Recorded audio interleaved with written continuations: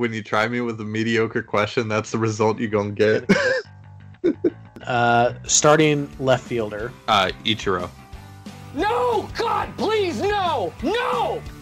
There is some potential there if he would just, I don't know, use his brain. Because, especially, I mean, come on, man. Jerry Dipoto's the GM. Who the hell knows? Looking out my window and this FedEx driver just hit a tree. You are no gentleman. And neither are you.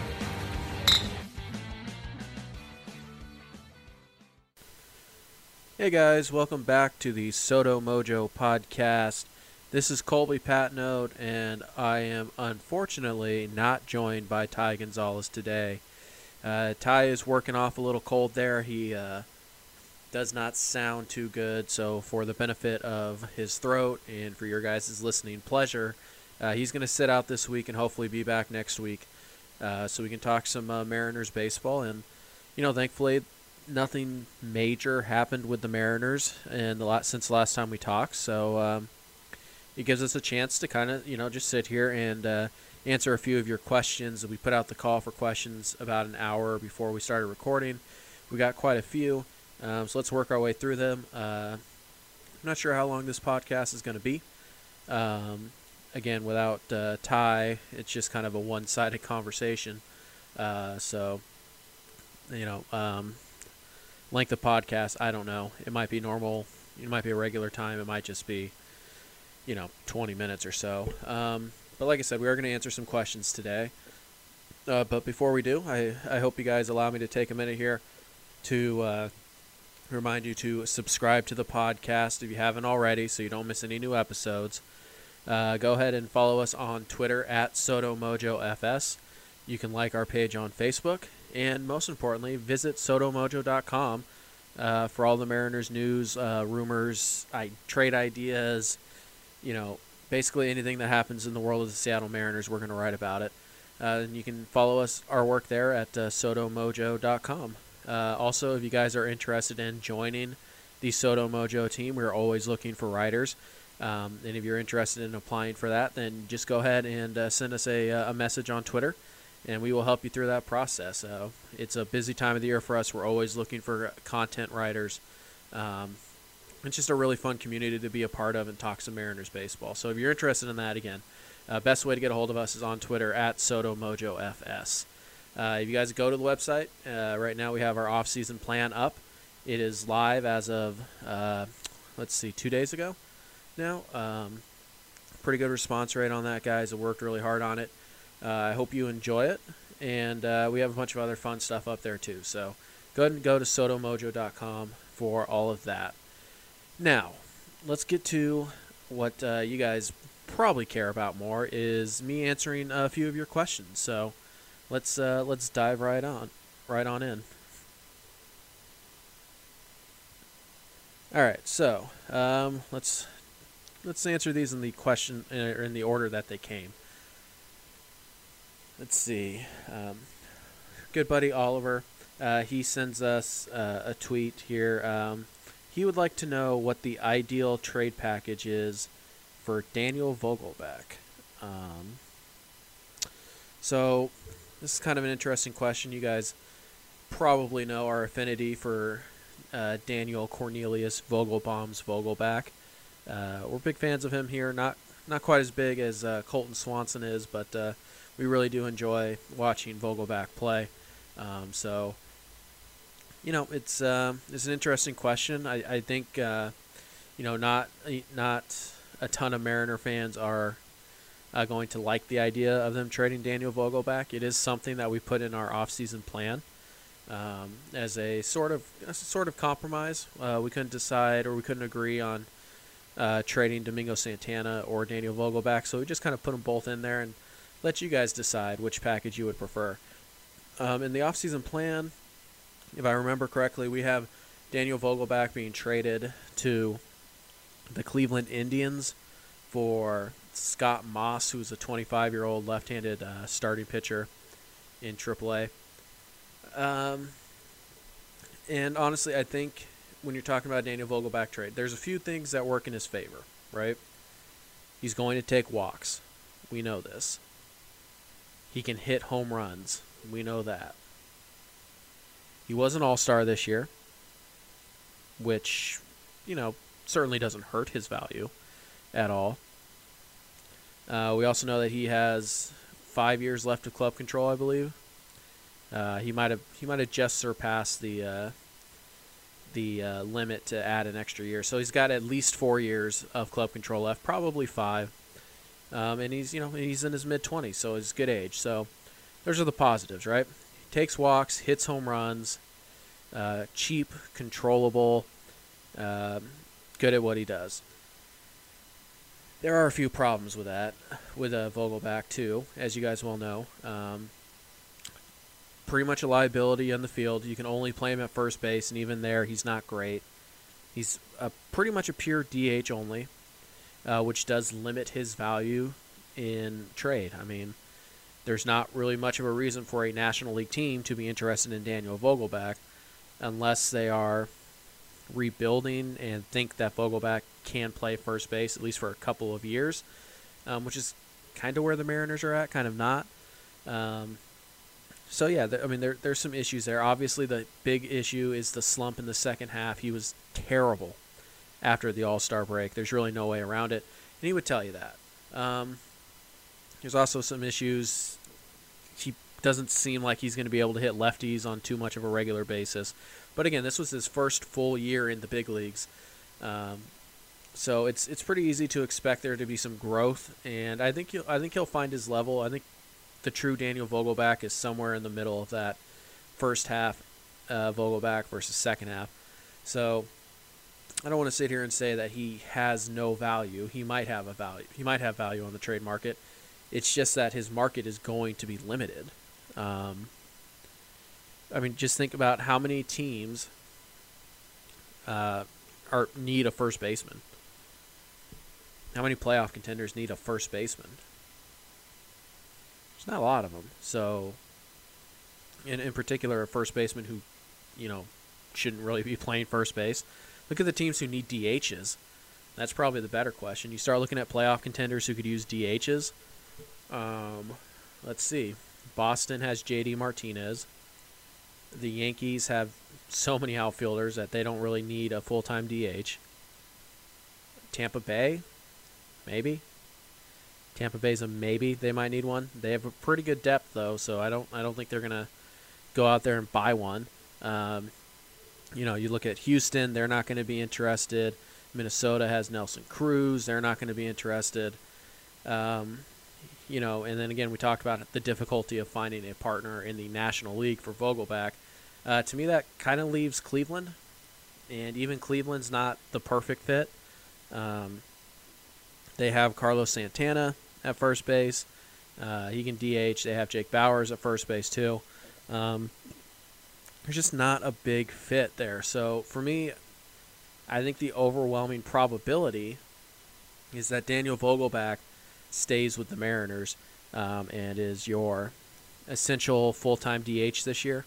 He'll play a little at first base, particularly early, before Evan White gets called up. But I think he's going to be your primary DH this year just because there's not much of a market. And if he goes out and he repeats the first half of 2019 and he does it for an entire season, then next winter this could be a different conversation. But for now, I just don't see much of a market there. So for me to trade Daniel Vogelbach right now, I would have to be getting something, I think, pretty similar to Scott Moss at least. Otherwise, it's not worth it for the Mariners. It's not. If you can get somebody who can either come out of your bullpen this year, has 4 or 5 years of club control, can be a solid bullpen guy now, has a little bit of upside, or maybe even the Scott Moss type, who may be a 4A starter who is better off in the bullpen. I think that's pretty much the most you could expect for Daniel Vogelbach. And if that's what you can get, it might be better to keep him. Like I said, he's not completely worthless. You do have roster space for him. Giving him away for what he's probably going to be worth, I just don't see it. I don't see it. If you can get something for Vogelback, I think it's probably going to max out at Scott Moss, that type of pitcher. You know, somebody who's probably ready to pitch in the big leagues, probably more of a swing guy than he is a starter, or a pure reliever, and those guys have value. So I mean, you look at the guys like Ryan Yarborough, you look at guys like Yanni Chirinos, even both from Tampa Bay. Those guys kind of swing back and forth from the bullpen to the rotation in Tampa, and they're valuable pieces. They can really help your ball club. But I think that's the absolute most you could expect. And if that's the case, I don't really see the point in trading Vogelback. So that's part of the discussion that was had over the offseason plan. That little debate that we had internally and we took to Twitter. I just don't see Vogelback getting all that much interest this winter.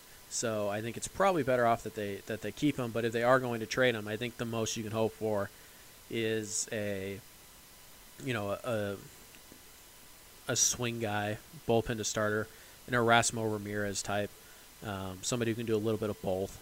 And if you can get that and it makes sense, then fine. I'm not opposed to trading Daniel Vogelback. I'm opposed to giving him away, and I don't think the Mariners are going to do that anyways. But I think that's where we stand right now. So thanks for the question, Oliver.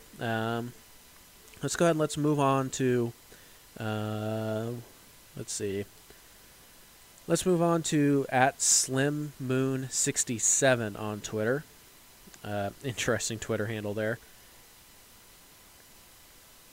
Slim wants to know which prospects in the system are most likely to be trade bait.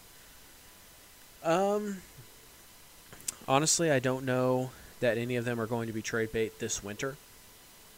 I think, the Mariners really like their core, their prospect group. I don't see them just, trading them willy-nilly. I think, what type of prospects could be used in trades. I think it's probably the relievers. Your Art Warrens, your Joey Gerbers, your Wyatt Mills, your Sam Delaplanes. I think maybe one or two of those guys gets moved. For possibly a starting pitcher or maybe a veteran outfielder, something like that. But I don't really think there's going to be a ton of prospects moved this winter. If you want to know who I think the best prospect is that could be moved, I think there's some scenarios where trading there's scenarios where trading anybody could be viable, but let's stick in the land of reality here a little bit. I think, the highest plausible prospect I could see getting dealt, depending on how you have them ranked or whatever, I think it's possible you see Jake Fraley or Kyle Lewis. I think that's a possibility that you could see one of those guys traded. I think for this winter, at least, I think that Jared Kelenic, Julio Rodriguez, Logan Gilbert, Evan White, Justin Dunn, Justice Sheffield, Shed Long, I think those guys are pretty safe. I don't think they're going anywhere. Same with George Kirby. I don't see them going anywhere. Cal Raleigh, probably not, but I think that's kind of where I start to say, well, maybe. That's a possibility, but I don't think so. I think really if they're going to trade prospect depth, it's either going to be from the bullpen or it's going to be from the outfield. And, if we're talking outfield, then I think Jake Fraley and Braden Bishop and Kyle Lewis are kind of the three that are, the biggest names that might move. So I don't really see the point in trading the prospects right now unless you're getting a reasonably high upside starting pitcher like John Gray from the Rockies. That's a possibility. But other than that, maybe a Chris Archer type too, somebody like that. But there's just not much incentive for the Mariners to go out and trade from their prospect depth right now. What's the benefit of them going out and trading away Kyle Lewis and his 6 years of club control for 2 years of John Gray, if that's what it ends up being, what's the benefit for the Mariners? Because do they get better in 2020? Yeah, they probably do. Do they get better in 2021? Yeah, maybe. Probably. But then after that, you can't count on John Gray re-signing. You also can't count on John Gray to be good. I think he probably would be. But you can't count on it. You certainly can't count on it. So it just doesn't make a whole lot of sense unless the Mariners think either A, the player they are acquiring for these prospects is going to be here past the first year of their window. Remember, the Mariners want to be competitive by 2021, which I think means playing for a wild card spot, being on the outside, being right there on the fringe of a wild card spot. But 2022 is probably the first year they're thinking, hey, maybe we can win the division. So if a player's not going to be there in 2022, it's really tough to justify trading those prospects. So, certainly there are some, relief prospects are a lot easier to find, and the Mariners are pretty good at finding and developing them. So those are pretty easy to trade. You might trade those away for your Tanner Roark type of pitcher. I don't know why I can't say Rourke, but that type of arm to help get you through the season, then maybe flip mid-season for an outfield prospect. I think that's a possibility, and that would come from trading, Art Warren, Reggie McClain, Zach Grotz, Wyatt Mills, all the guys we talked about earlier. So I think that's probably the most likely prospect group to get traded this winter. If you're asking who I think the highest rated prospect who has a chance to be dealt this winter is, I think it's probably that somebody in that Jake Fraley, Kyle Lewis, Braden Bishop group. I don't know that any of them get traded. Again, you have to, if you're going to trade those guys, you have to get a piece that helps you beyond 2021, or at least a piece that you think you can help and then flip a little bit later. It's like buying a house that was foreclosed on, and you flip it. You fix it up, you make it prettier, and then you flip it like 3 months later, and you try to turn a profit. If you're going to do that, then you can talk about trading Kyle Lewis and Jake Fraley and Braden Bishop, and that's still a risk, because if you can't flip that guy for more than you gave up, there's a chance you've given up a good player who can help you in your competitive window for somebody who's not going to. And that's the risk the Mariners have to decide whether or not they want to take. By all indications, they're probably not going to take that risk. I think they should, at least once or twice this offseason. That's why I'm on board with trading for Chris Archer. I'm on board with trading for John Gray. If they can get that guy in on a reasonable price, then I'm in, because there's a decent chance that you can turn them into something that helps you in 2020 and may also recoup that prospect cost that you gave up to acquire them. So if the Mariners are going to do that, I'm in. I'm perfectly fine with that. But if they're not going to do that, then, probably just makes sense to, trade away some prospect depth and just stick to trading guys off of your big league roster and signing their replacements to 1 or 2 year deals in free agency. That probably makes more sense. So it's a good question, I think, but like to answer it definitively, the prospects in the system that are most likely to be trade bait, I think, are going to be the relievers and the outfielders not named Julio Rodriguez or Jared Kelenic. So I hope that answers your question, and thank you for it. So let's go ahead. Let's move on to Long Live the King on Twitter. Great handle. At Dawes Scott. So I'm assuming your name is Scott Dawes. Scott Daw. But anyways, Scott asked, or I'll just call him King. King asked, if the Mariners were the second highest payroll in baseball next year, would they make the playoffs? I don't know. Who do they get to make them the second highest payroll in baseball? Be the second highest payroll in baseball, we're talking adding, as of right now, roughly $100 million in payroll. So who are they adding with that money? If I don't know that, I can't really answer the question. I'm guessing $100 million AAV probably gets you Garrett Cole, Anthony Rendon, and Zach Wheeler, maybe. And if you added those three to this 2020 roster, they still wouldn't be a playoff team.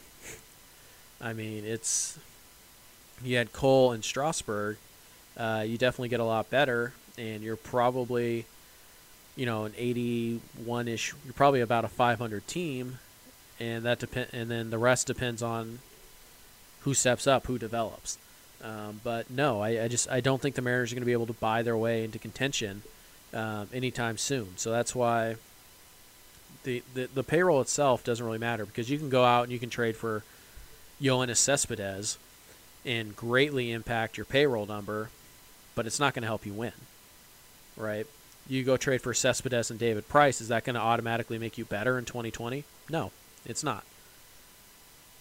And besides all that, we're talking about adding 3 players to a 26-man roster that is at least, 6-7 players away from being playoff ready, at least. It's not going to help, because then you're going to be out of money to go get the other 3 or 4 guys. So no, I don't think adding payroll is the answer here, at least to making the playoffs towards 2020. Now, if the Mariners want to go out and spend money on, Garrett Cole, yeah, I'm fine with that. Like, okay, sure, fun. But Garrett Cole's not going to want to come here. Anthony Rendon's not going to want to come here. Steven Strasburg's not going to want to come here. And just because you like it here doesn't mean they will. I got into this debate the other night on Twitter about, I asked the question, why would Garrett Cole want to come to Seattle? And somebody took offense to that, apparently. He said, well, why wouldn't he want to come to Seattle? Well, it's pretty simple. Garrett Cole just played in a World Series, right? He is only 29 years old, which means he's got, 5, 6, 7. He's got maybe 5 years left in his prime. So basically this contract that he's about to sign is going to cover the rest of his prime. Why would he go to Seattle, who hasn't won anything in 18 years, when teams like the Astros, who just went to the World Series, the Yankees, who lost to the Astros in the ALCS, the Dodgers, maybe the Nationals, or his hometown, or the Angels, who are near his hometown. The Padres are closer than the Mariners are. Garrett Cole's going to have his pick. He's going to get to choose where he wants to play. So other than money, what's the incentive for Garrett Cole to choose Seattle? Oh, but what about Robinson Cano? Yeah, he chose Seattle because of the money. By all accounts, the best offer that Cano got outside of the Mariners' 10-year, $240 million contract offer was a 7-year, $170 million offer from the Yankees. $70 million is what the Mariners had to give Robinson Cano to get him to leave New York and come to Seattle. $70 million more dollars.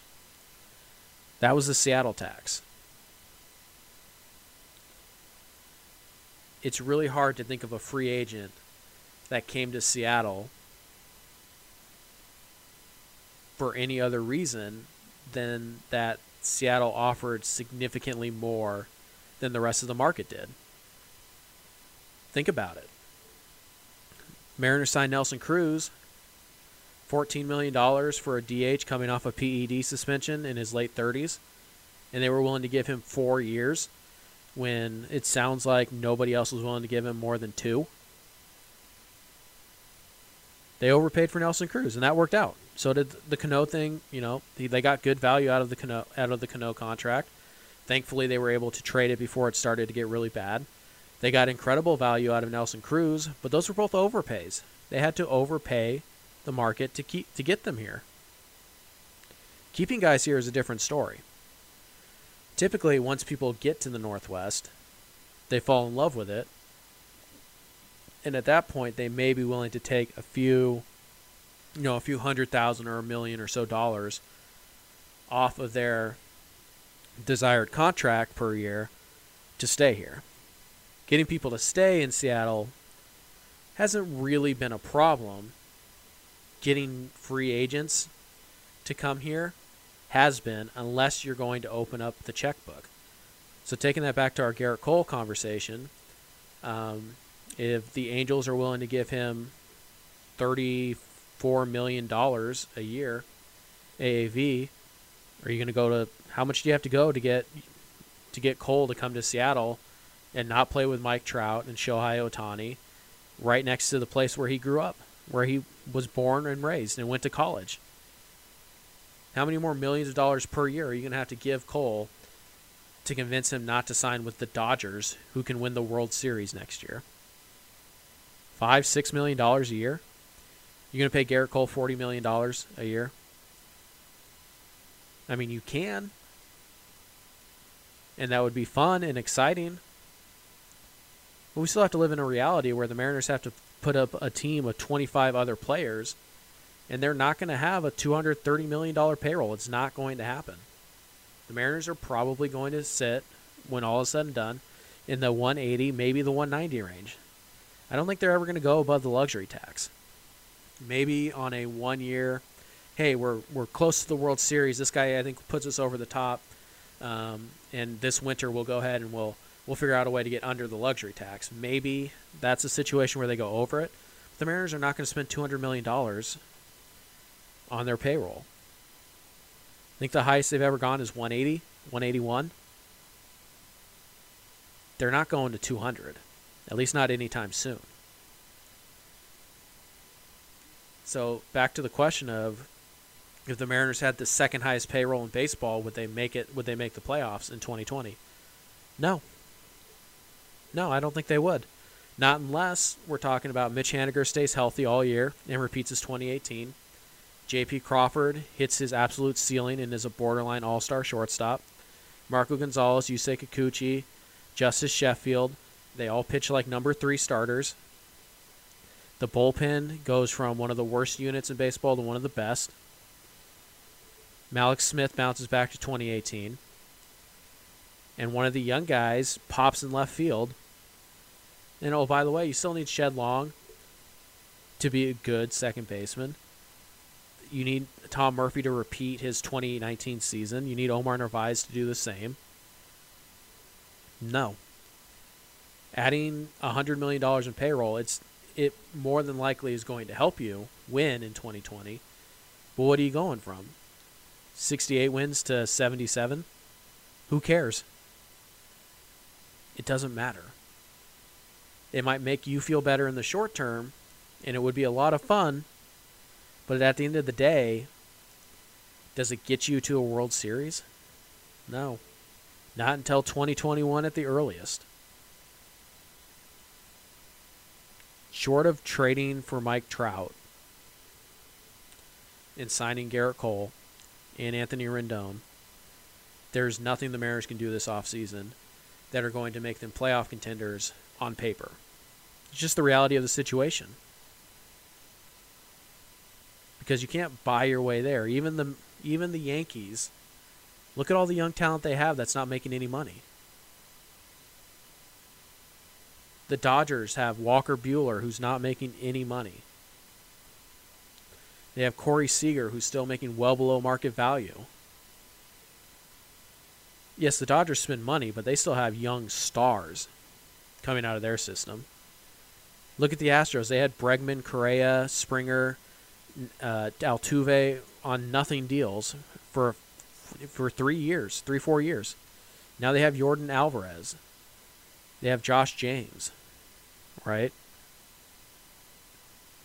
They're just not, the Mariners just don't have that player yet.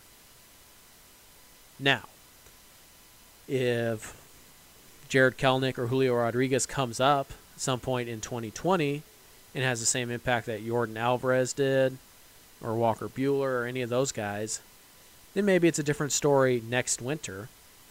But right now, they don't have that young, cheap superstar that they need. Look at the Braves. They have Ronald Acuna, Ozzie Albies. And Acuna signed an extension, so he's making a bit more money, but he's still an absolute bargain. But what did he get? 8 years, $100 million at 21 years old? The Braves bought out Acuna's, prime, basically his entire prime. That's a 6-7 win player right there. They bought him out for $100 million. It's incredible value. And they still aren't paying Mike Soroka anything. They still have an incredibly deep farm system. The Mariners just aren't there. They're not there. Someday they may be, but just adding $100 million in payroll, even if you told me those players are going to be good, it's not enough. The Mariners aren't going to make the playoffs in 2020. It doesn't matter, how high their payroll goes. It's too soon to expect that. Could they surprise people? Sure, it's always a possibility. What was it, the 2014 team? The bullpen was incredible. It was just kind of a no-name bullpen, and all of them had career years, basically. Would they win 85 games?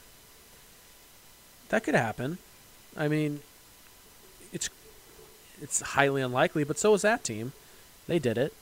So I'm not going to say it can't happen, but, I mean, you're talking about probably a 1 in 1,000 shot, and that's just not really worth blowing up your entire plan to take that 0.001% of a chance that you make the playoffs.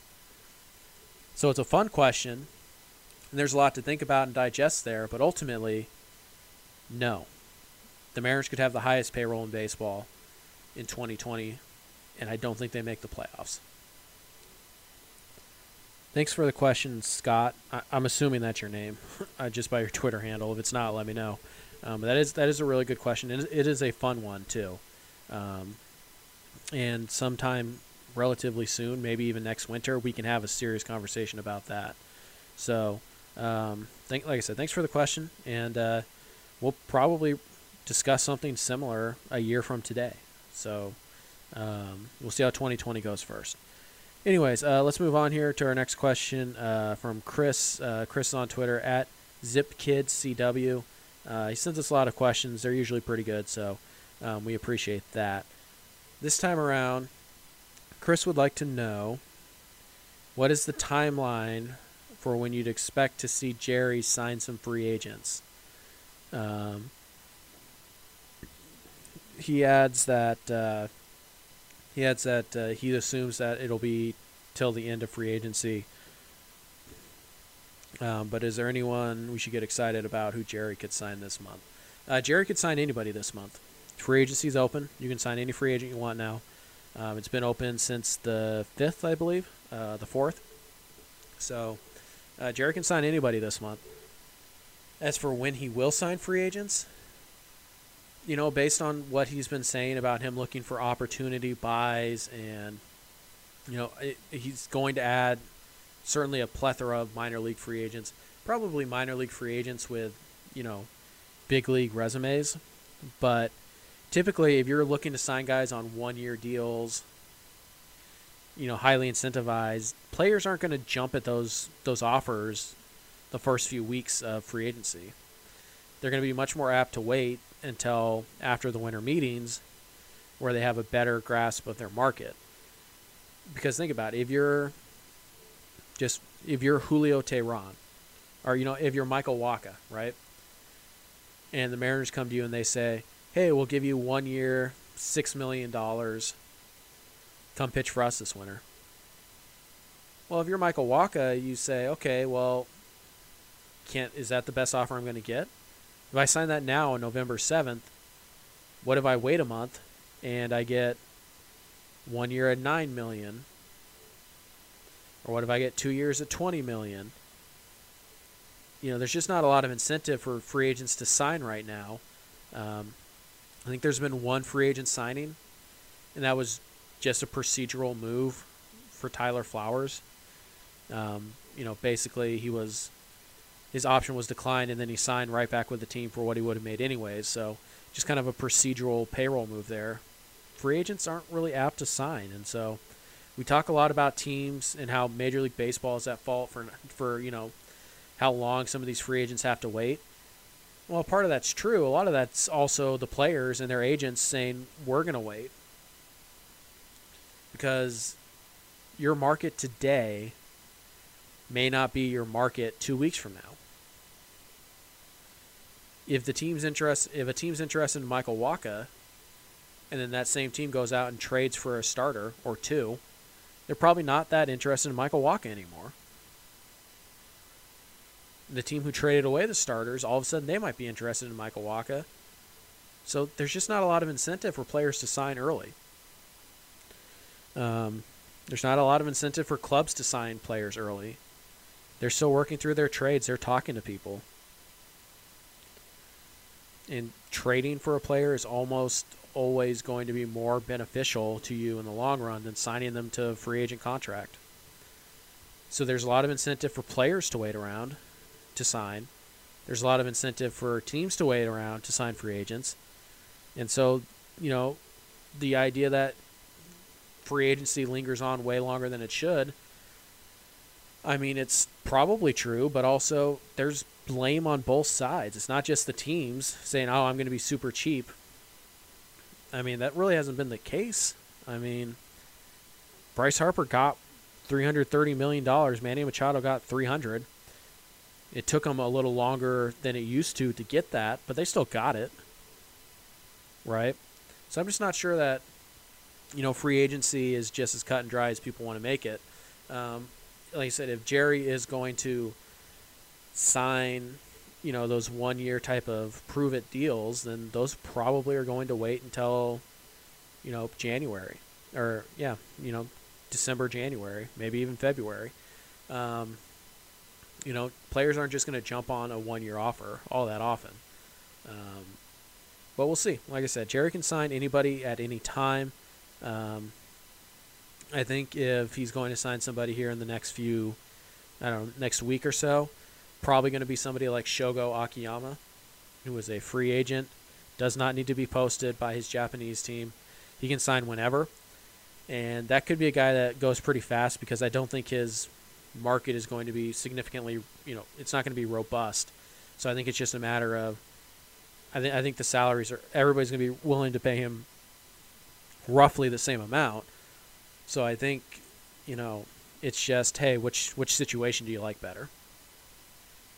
We're not talking about Ohtani where, he can travel to all these different places, get a feel for where he likes and all that. We're talking about Akiyama, who's probably going to have 5 or 6 offers. They're probably all going to be, within $1 million AAV of each other. So for him, it's just about where do I feel comfortable?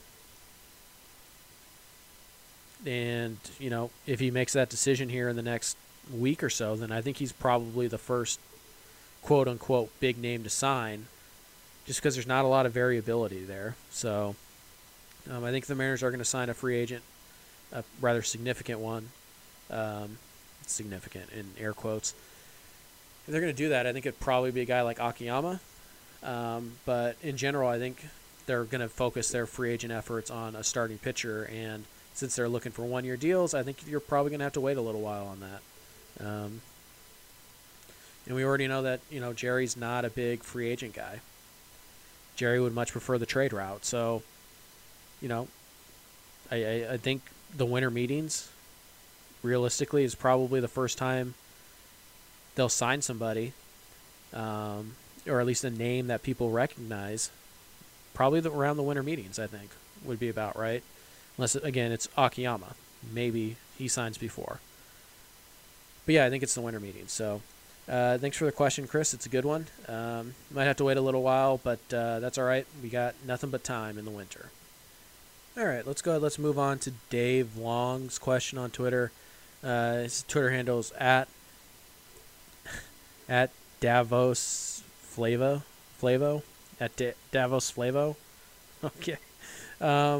Dave wants to know if you look into the future 2 years, who will be at the top of the M's rotation And are those pitchers in the organization now? And if not, how do the M's acquire them? So 3 questions there that I can't honestly possibly answer. 2 years in the future is a long way.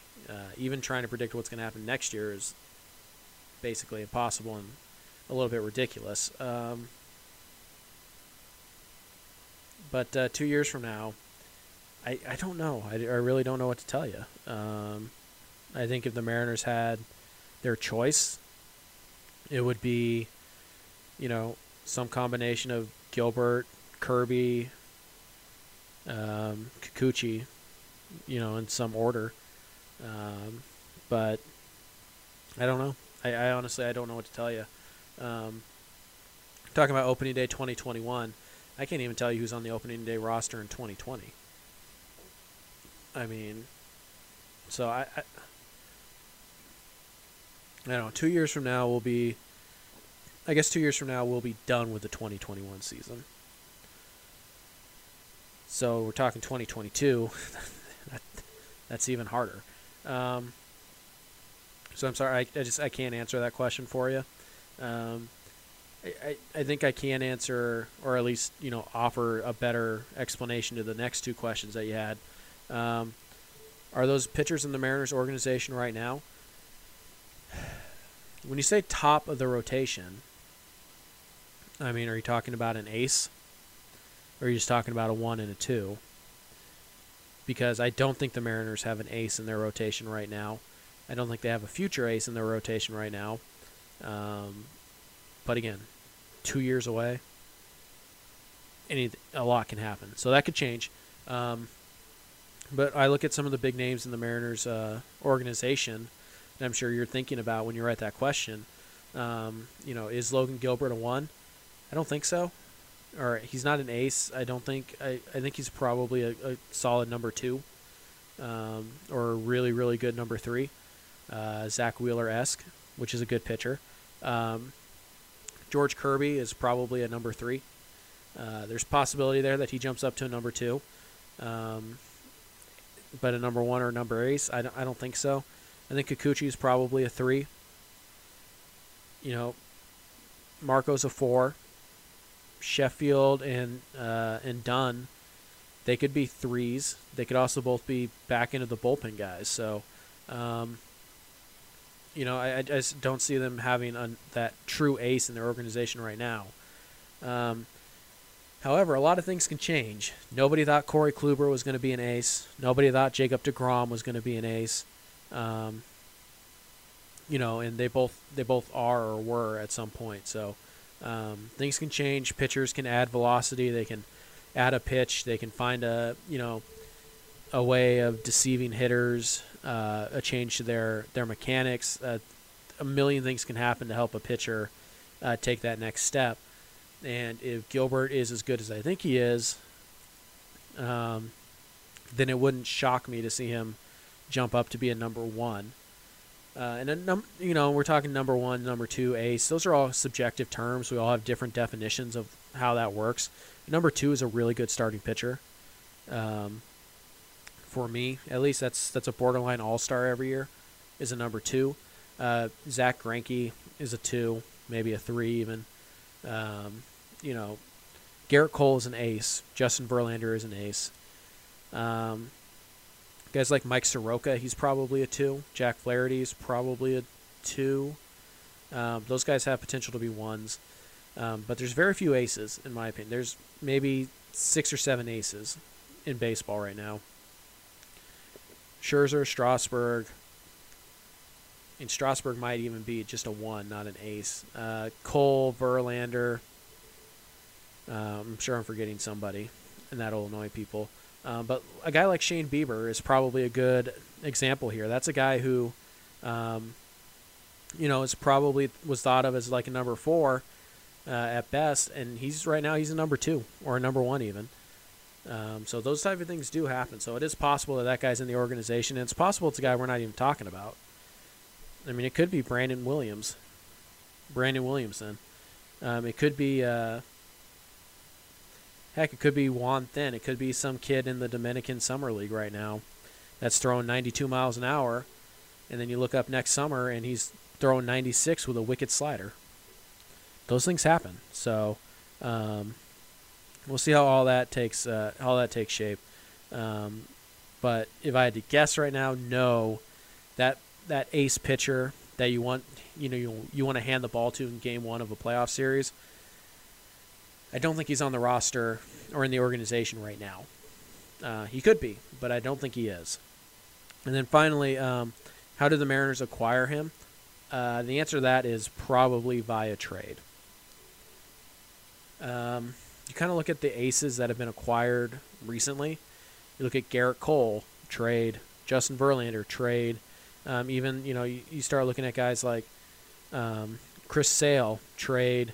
David Price was acquired via trade. Max Scherzer is a free agent signing, right? So it's not impossible. The next team that has Garrett Cole, that's going to be a free agent signing, but he was originally acquired via trade. That's probably the way it's going to happen, especially when you factor in the Jerry Dipoto, question, or the Dipoto factor into the equation. Jerry likes to trade, so that's probably where the guy's going to come from. As for names, I don't know. I can't tell you who's going to be out there in 2 years. I can't tell you if I had to bet money or place a bet on one particular pitcher. I'm probably betting on Blake Snell being the guy who's the ace that the Mariners acquire one winter, if he still is in fact an ace. But Snell has ties to the Northwest, right? He's from the Seattle area. He's a big UW fan. He spends a lot of time here, and right now he's on the Rays, who are good, but they're still the Rays, which means at some point Snell is going to become too expensive for them to keep, and they'll trade him. The Mariners would be really interested in that. And probably they're going to trade him, sometime either between next winter or the winter after that, right when the Mariners say they want to compete. So it's going to be expensive if Snell is what he has been, particularly 2 years ago. If he is what he was last year, then that's a pretty good number 2, but not a number 1. But that's basically what we're looking at here. That's the idea. So it's going to be expensive. But it's also almost universally better to go and trade for your ace than try and sign him, because the trade cost alone is not going to be more detrimental than the money. And I know anytime you suggest the Mariners trade for somebody rather than pay somebody else, there's always the, because they're cheap mantra. Just not the case. I mean, would you rather have Garrett Cole at 7 years, $240 million? Or would you rather have Blake Snell at, 3 years, $30 million? I mean, you'd probably rather have Snell, because we're talking significant savings. And while Cole is a better pitcher, certainly, is he $30 million a year better? No, he's not. So it just seems to benefit teams more when they trade for that ace. You're certainly almost always going to get better value than if you give up money for him. So, long answer short here. I don't know who's going to be at the top of the Mariners rotation in 2 years. I can't possibly know that. It's way too far away. I don't know who's going to be at the top of the rotation this year. Right? Part 2, I don't think there's an ace in the organization right now. That could change. I think there's a lot of, number 3s and even a few number 2s and there's a lot of number 3s and 4s. I think there might be 1 or 2 number 2s, possibly a number 1, but I don't see an ace, if that's what you're asking for. And how do the Mariners acquire that top of the rotation starter? They probably trade for one. I think that's really the only answer. I don't see them going big in free agency. They might sign a guy like James Paxton, and Paxton's probably a number 2. But I think to get that number 1 or that ace, they're going to have to trade for it. And that'll hurt. They'll have to give up some of their good prospects, but that's why they're building this depth.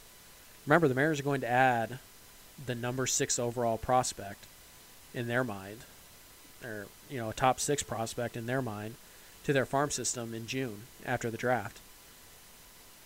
The Mariners are going to have 4 picks in the top 80. So they're going to continue to replenish that farm system. So while, yes, you're going to have to trade away some really good players to get that ace, you're going to be able to restock and reload. And right now the Mariners are showing that they're quite good at drafting and developing. Took a few years, but we're to that point now where it's safe to say the Mariners are pretty good at the draft and develop part. And we'll see. These guys still have to hit and perform at the big league level, but there's really no question they're significantly better at it now than they ever were in the past, particularly under the Zurindzik era. So we'll see how that works, but trading for your ace is probably the way to go. Thanks for the question, Dave. Let's move on to our final question of this podcast. This one comes from Travis Johannes at Travis_Johannes on Twitter. He wants to know what's a realistic prospect for prospect, a la Stowers for long trade you would like to see Jerry pull off. Well, I don't really have specific players in mind for this. I do think you'll see something like it. We saw Jerry pull off the Tyler O'Neill for Marco Gonzalez trade, right? You mentioned Stowers for long. I think that's something that could happen again this winter. It makes some sense, and I think if you're going to do that, what you're going to do is pretty similar to what Jerry did last winter. That is trading a guy who is a little bit further away from the big leagues, still has some upside, and doesn't need to be added to the 40-man roster for a few years, for somebody who is closer to the big leagues and is going to have to be added to your 40-man, otherwise be exposed to the free agent or the Rule 5 draft. And I think that trade could be coming relatively soon because teams have to, in the next 2 weeks from yesterday, they have to announce their 40-man roster. And every prospect who is not on the 40-man after that day who qualifies for the Rule 5 draft is going to be made available. And rather than, DFA guys off the 40-man that they like or risk losing those players in the Rule 5 draft for nothing, teams are more likely to try and find a trade. They're going to try and trade somebody who needs to go on the 40-man, or you'll lose them for somebody who doesn't need to be on the 40-man yet. So that's the kind of deal I think you're looking at here. We mentioned him in the offseason plan. We mentioned him pretty much every podcast, it seems like. Jake Cronenworth of the Tampa Bay Rays. Shortstop / right-handed pitcher. 96-mile-an-hour fastball with a pretty good curveball, above average curveball. Plays average defense at short. He can handle second and third as well. Good enough athlete to play in the outfield. Line drive approach. Gets on base. Takes walks. Started to develop a little bit more power last year. He's going to be 26 years old. He has to be added to the 40-man this winter, or I would venture to say it's a lock that the Rays lose him in the Rule 5 draft. So that's the type of guy I could see them, targeting. And the Rays have a bunch of those guys. A little more upside. You're talking about a guy like Ronaldo Hernandez, the catching prospect for the Rays. He has to be added. And the Rays, certainly they can do that, right? There's guys on the 40-man right now that they probably don't need, but they are going to sign more free agents. They're going to trade more guys. So it seems pretty likely that the Rays would be interested in moving, 2 or 3 of these guys who they're probably going to lose at some point this winter anyways. So why not trade them and get something for it?